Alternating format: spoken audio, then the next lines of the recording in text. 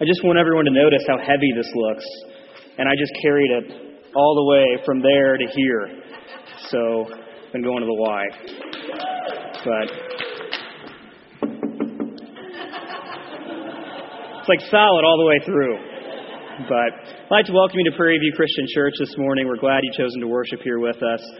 First things first, I do want to thank Joshua for preaching last week. He did a really great job. And it's always good and it's always a luxury for me to kind of have a week off, just to focus on some different things around here at church, focus on some things personally. And he did a really, really great job looking at our second value, which is the Bible is our authority for teaching and practice.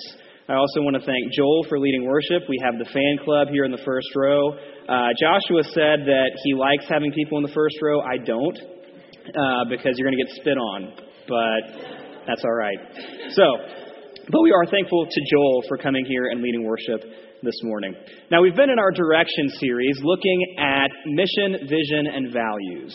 And the reason we went with this theme of direction is because these statements, mission, vision, values, these things we've been talking about, they serve as road signs to help us make sure we're staying on track, to help us make sure that we're continually focused on the destination that God is calling us to. And if we don't have mission and vision and values, and we don't make these things clear, if we don't set these things out there for everyone to see, for everyone to know, to make sure we all understand it, then we might be tempted to go the wrong way. We might be tempted to be distracted. We might be tempted to take a wrong turn and actually not arrive at the destination that we believe God has called us to. Now, that destination is our mission. We've talked about that already, and that is making devoted, maturing, and multiplying followers of Jesus. You may have seen that slowly but surely creeping its way into different areas of Prairie View. Maybe one week you see it on the website, and then maybe you see it plastered on a wall, and then all of a sudden it's on a connection card or whatever. But you've seen this over and over. It's slowly being rolled out because we believe that's the destination, that's the place that God is calling us to as a church, to make devoted, maturing, and multiplying followers of Jesus. That's the end goal. We've talked about vision, the things that we believe God is calling us to do in order to reach that end goal. And that vision was simply teaching the Bible, living in unity, loving our neighbors, equipping one another for ministry, and sharing our hope. We believe these things are absolutely essential if we're going to make devoted and maturing and multiplying followers of Jesus. And then we got to values, the things that simply matter around here. And that's where we are today. The first week was honoring God, that everything we do here as a church, every dollar that is spent, every minute that is invested, every volunteer that is recruited, it's all done for the sake of honoring God. And if there's any other motivation that we have, if there's any other reason that we're doing this thing, then we really need to step back and re-examine our primary motivation in the first place. Honoring God comes first. The second one that Joshua covered is the Bible is our authority for teaching and practice. It's not about opinions. It's not about self-help. It's about Scripture. There are other things that we use to help us make decisions, of course. There's common sense, there's reason, there's experience. But when it's all said and done, Scripture is the authority. That's the way it's going to be here at Prairie View. That's the way it has been and will continue to be here at Prairie View. And that brings us to where we are today. The third value is that all people are valuable in God's eyes. Every single person is valuable in God's eyes. And as we look at this idea of valuing all people, there's no better place to look than Jesus himself. So today we're going to be in the Gospel of Luke, looking at 3 different stories where Jesus shows value to people who no one else probably showed value to. We're going to look at 3 main contexts. The first context is a meal. The second context is a conversation. And the third context is a healing. And Jesus shows that people around us, every single person, has inherent God-given worth.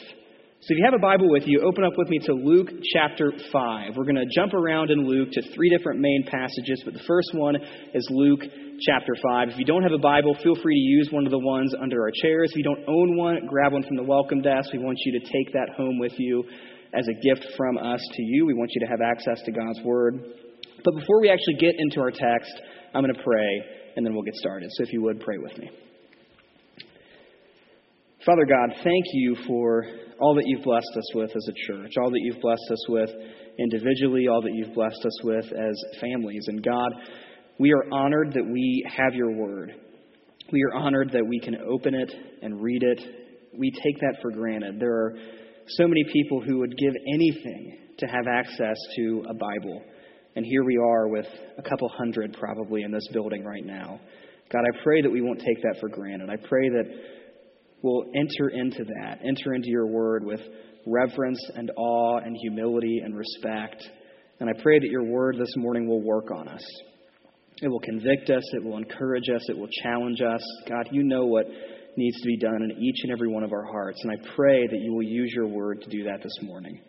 God, we love you. We honor you. We praise you. We ask these things in Christ's name. Amen. All right, Luke chapter 5. I'm going to start reading in verse 27, if you'll follow along with me.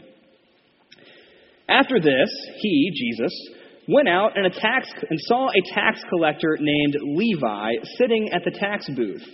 And he said to him, "Follow me." And leaving everything, he rose and followed him. Well, pretty early on in the story, we see something interesting happen. Jesus is walking along. He's already recruited some disciples, but he sees a guy named Levi sitting at a tax booth. And Jesus says, "Hey, Levi, follow me." As far as we know, they haven't met before. This is not like a gradual recruiting type thing. It's not like Jesus has, over time, invested in Levi and tried to earn credibility with Levi. Jesus just says, "Hey, Levi, up, follow me. Leave your profession. Become my disciple." And Levi says, "Well, okay, I'll follow you. Sure, sounds good." But then there's something interesting about Levi. Number one, Levi is a Jewish name, so we know the guy's Jewish. But then we also see that Luke says that Levi is a tax collector. Now, Luke is a skilled writer. He is an historian. He does not waste words. He does not include details that aren't important. And this detail about Levi being a tax collector, that's pretty important. You see, if Levi was Jewish, and if Levi was a tax collector, a lot of his fellow countrymen, a lot of his fellow Jews would have viewed that as an incredibly huge conflict of interests. The whole point there is that Jewish people like Levi, who became tax collectors, they were working for the enemy. They were working for Rome. And Rome was the mean, oppressive, foreign power that had come in. And they were reigning over God's people, the Israelites, the people that should have all the honor and all the glory and all the respect of the nations around them. And yet Rome is ruling with an iron fist. Levi, this Jewish guy who's now working for the enemy, that is an incredibly huge conflict of interests. Levi shows that he is completely betraying his own heritage, his own tradition, his own nationality. He is betraying everything, working for Rome. Now, not only that, Rome was often viewed as a complete slap in the face to Jewish heritage. They were just like Babylon, the nation that had taken over generations earlier. They were just like the other oppressive nations that always completely went against God. They were the competition. And so Levi is an absolute backstabber. Now, this idea, I came from a small town. This would have been similar to a guy who works for his dad's family pharmacy. And his destiny is to take over the family pharmacy, even though there are other bigger competitors. This is a family-owned small business, and the son's going to take over. But then the son leaves the family pharmacy, and he goes to work for the megastore pharmacy. The kind of betrayal, the kind of selling out that son would have done for his father, this is what Levi is doing to his own people. He's constantly associating himself with Gentiles, people who don't know God, people who are not chosen by God, people who are not part of God's family. He is working with these people. But then on top of that, on a practical level, tax collectors, they were notorious for fraud.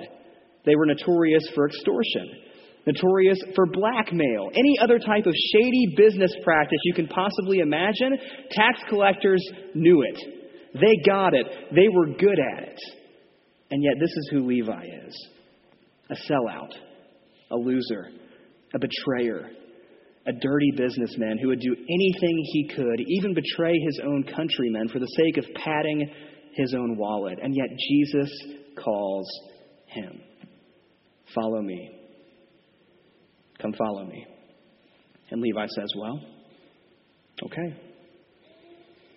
No self-respecting Jewish religious leader would have ever called a guy like Levi to follow him. The worst of the worst. That already shows a little something about Jesus' view of people like Levi. But he goes even farther. Look at verse 29. And Levi made him a great feast in his house.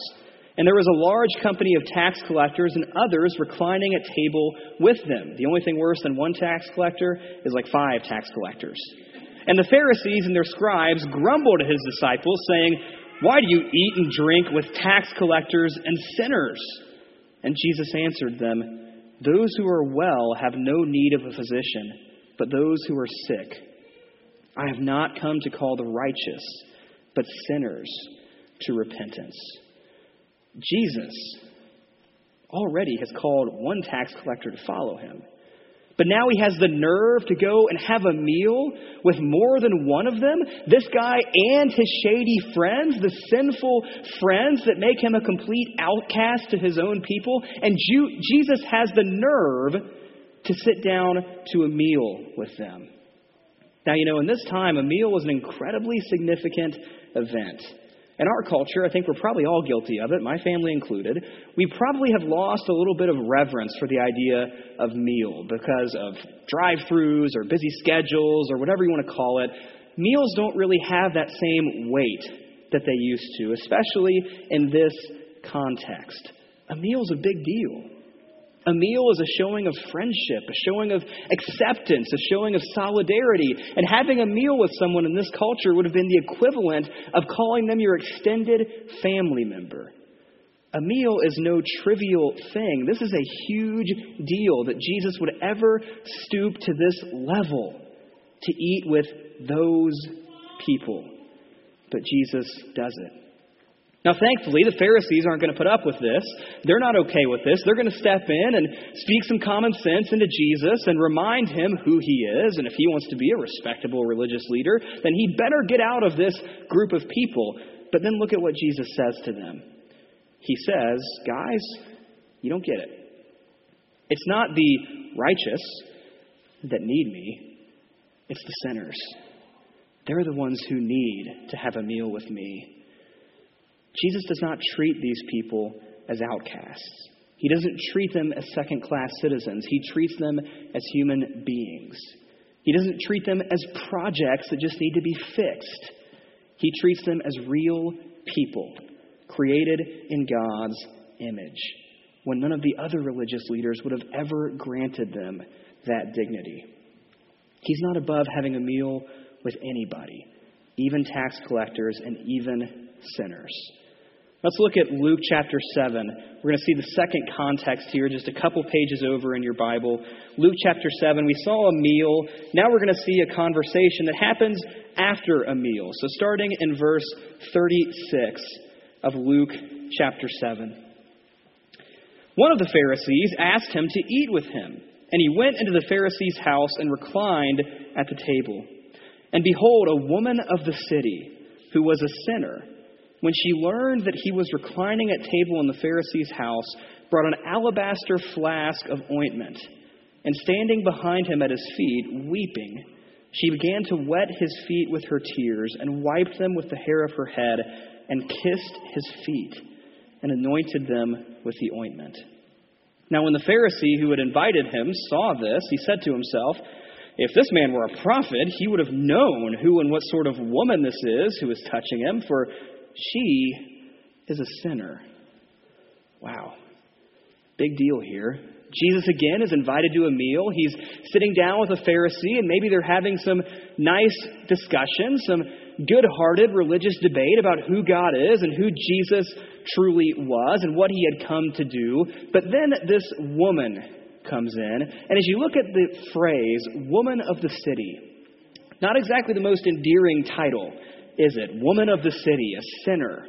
But she brings a jar of ointment in, probably something that was pretty expensive for someone like her, and she anoints Jesus' feet. She wets his feet with her tears. She wipes his feet with her hair. Now, washing feet in this time, and probably today, still kind of comes across as gross, but washing feet in this time would have been the most humble act of service that you could possibly imagine. And that's with a towel.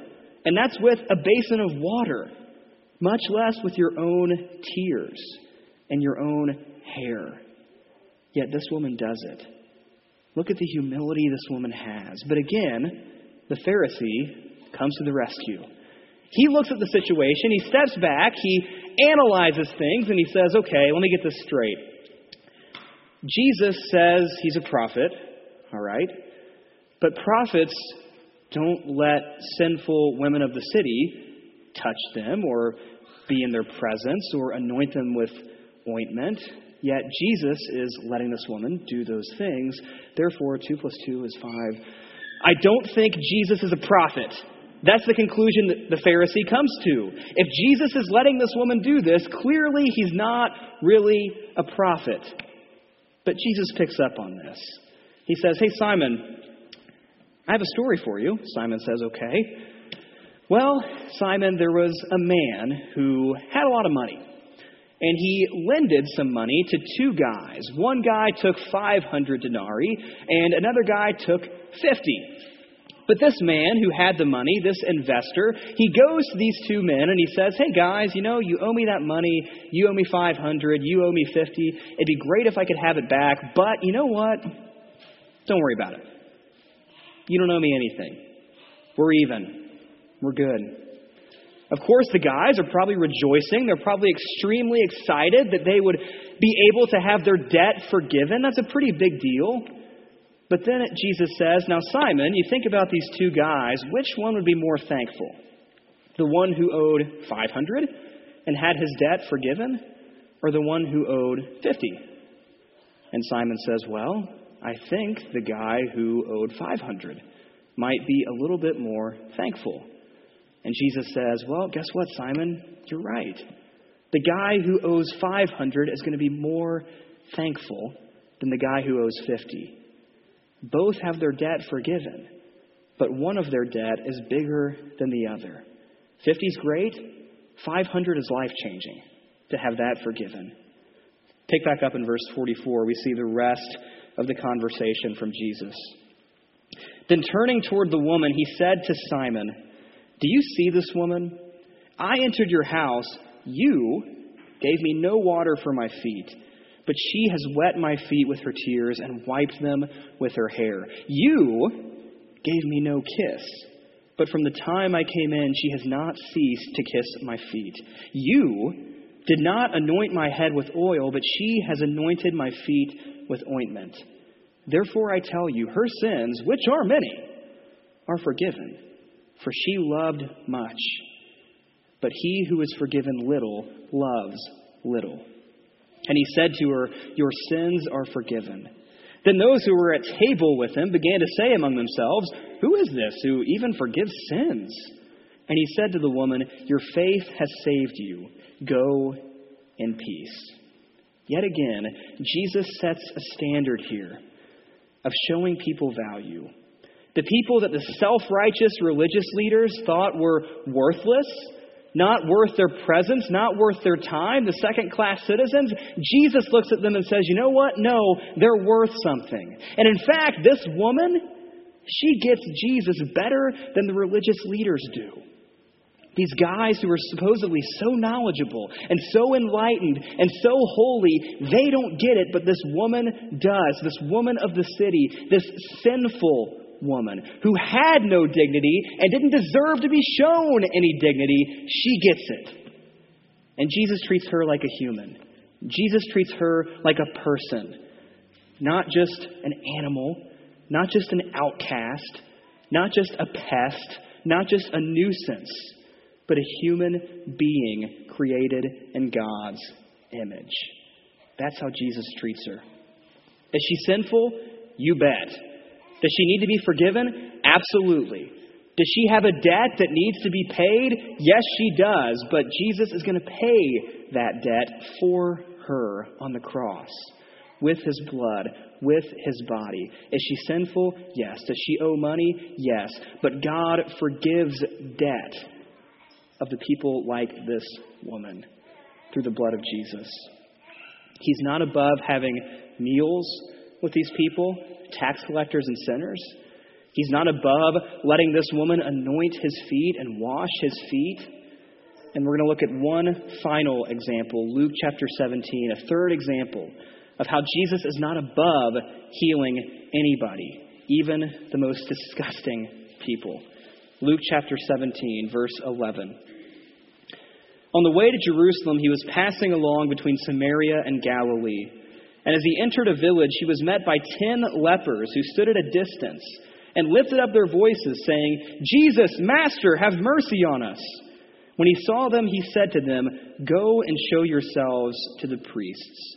And as they went, they were cleansed.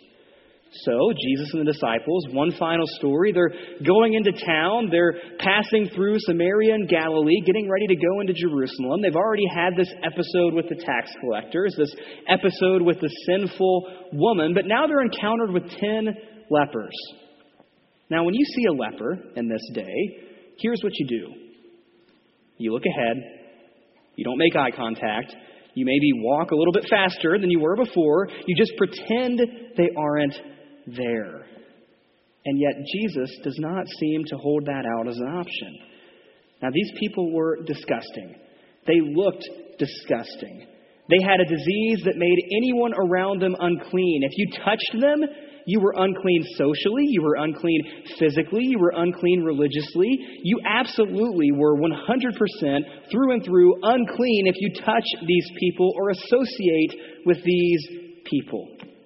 But then on top of that, there's that little backstory stigma that nobody's quite so sure about of, well, you know, as disgusting as these people are right now, I wonder what they did in their past to really bring this upon themselves. I wonder what kind of sin they wrestled with in the past, that God would give them this horrible disease. They must have done something really bad back in the day that God would punish them like this. Yet Jesus does not just look ahead. He does not speed up. He does not just pretend they don't exist. He engages them. He maybe has the first conversation with them that they've had in quite some time. A lot of people, when they walk by, they don't acknowledge them. They don't make eye contact with the lepers. They don't understand or listen to what the lepers are saying, but Jesus does just that. He gives them these orders. Go to the priests. Heal on your way to the priests, and that exact thing happens. There was no one too messed up for Jesus to be treated as a human being. Tax collectors, sinful women, lepers, you name it. They all had one thing in common, and that thing is seen in Genesis 1:27. So God created man in his own image. In the image of God, he created him. Male and female, he created them. Every single one of these people was created in God's image, and no one could take that away from them. Their profession of being a tax collector didn't change that. The decisions they made being a woman in the city didn't change that. The disease that they had did not change that. They are created in God's image. And that's the same conclusion that we've come to here at Prairie View. Every single person has that dignity. Every single person is created in God's image. And when we understand that, when we take that seriously, that should change the way we view the people around us. We may not look at tax collectors as second-class citizens. We may not look at women who live in the city as second-class citizens. We may not look at people who have horrible, debilitating diseases as second-class citizens. But there are people who we often devalue if we're really honest with ourselves. Maybe it's the teenager working at the drive-thru window. We don't look up at them. We don't engage them. We don't make eye contact. All they are is a set of hands that takes my money and gives me food. That's what they are. They're not people. They're just like a function, essentially. Maybe it's the person in prison for the third or fourth or fifth time who seems completely beyond redemption, completely beyond rehabilitation. Do we devalue them? Because they're created in God's image. Maybe we devalue the woman standing in line in front of us with an incredibly nice purse, but paying for food with her EBT card. Maybe we devalue her. Maybe it's the high school dropout who still lives with mom and dad and will never make anything of themselves. Maybe it's the college guy wrestling with homosexuality, or the college girl who's a little bit too promiscuous with all those guys in her dorm. Maybe it's the person who would even love to kill a Christian if they got the chance. The one thing all these people have in common, Genesis 1:27, created in God's image. Inherent worth, inherent value, deserving respect, deserving reverence, because they are created by God. And whether we realize it or not, all too often we are guilty of treating people as less than that. We are guilty of treating people as valuable only if we can get something out of them. Only if they have some good or some service that benefits us. And yet we are called to value all people. In his book, Becoming a Contagious Christian, Bill Hybels, who I don't normally like reading a lot of Bill Hybels, he had a great story in this book. And it starts out like this. There's a man who goes to the gym with Bill Hybels, a guy who is kind of an outcast, kind of weird, kind of creepy. He's just a different type of dude.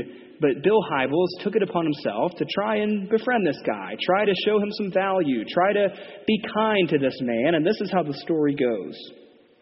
One day I went to the club after I'd been away on a speaking trip. As I was getting dressed to go running, this man came up to me with an anxious look on his face. He said, "Mr. Bill, while you were gone, something terrible happened. My wife left me, and now I'm all alone. I just don't know what I'm going to do." While he was talking, I remembered that he had a small child. It was easy to see the pain that he was in, and I think I was the first person he had talked to about this. As he went on explaining what had happened, I looked into his eyes, and I sensed that the Holy Spirit was leading me to reach out and embrace this man. Being the ever-obedient spiritual heavyweight that I am, I did what any serious-minded, devoted follower of Christ would do. I called one of those internal timeouts and said, "Hold on a minute, Lord, let's not get carried away." I told God I had two basic problems with this leading. The first was that I'm not a naturally affectionate person, particularly with men. My second problem had to do with this man's religious orientation. I said, "You are aware, Lord, that this fellow you want me to hug is more than merely a non-worshiper. He is actively worshiping the competition." As you could have predicted, I didn't get very far in reversing the counsels of the eternal, wise, all-knowing sovereign of the universe. Instead, I felt as though the Spirit was saying, "I know all about it, Bill, but I want this man to know in the middle of his pain that he matters to the true God. I'm just looking for one of my children to communicate that to him. Will you do it for me?" I've got to tell you, it was not an easy step for me.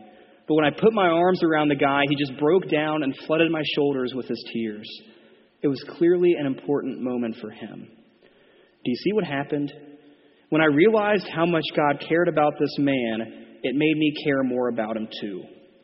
Later on, I admitted to myself how often I, a Christian and a minister, had done the same ugly, unthinkable things the Pharisees had done. I realized that sometimes I carry around little unpublished lists of people who I don't think are very important. You know, the gas station attendant who pumps my gas, the waitress, The bellhop, the cashier, the guy driving the slow-moving car in front of me, the neighbor with the barking dog, the obnoxious, intoxicated person sitting next to me on a flight, the guy at work who doesn't view the world the same way I do. These people don't matter very much, right?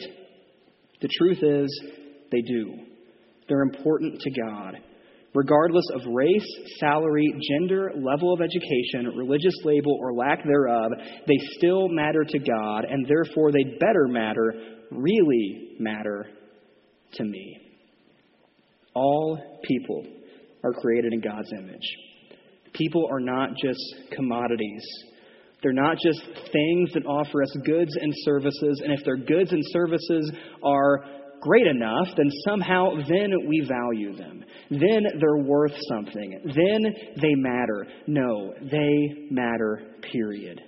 Because God created them. This includes the baby still in its mother's womb, and that includes the woman who's too old to feed herself anymore. Every single person matters to God. But not only does this change the way we view the people around us, this changes the way we view ourselves. This past week on Facebook, I saw a fellow Christian put something up.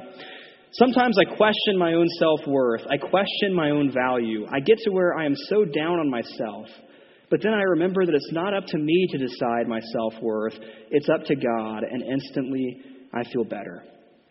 Let me tell you that if you are here, if you exist, you have been created by God, and you are not a waste, you are not a mistake, you are not useless. You were created in His image.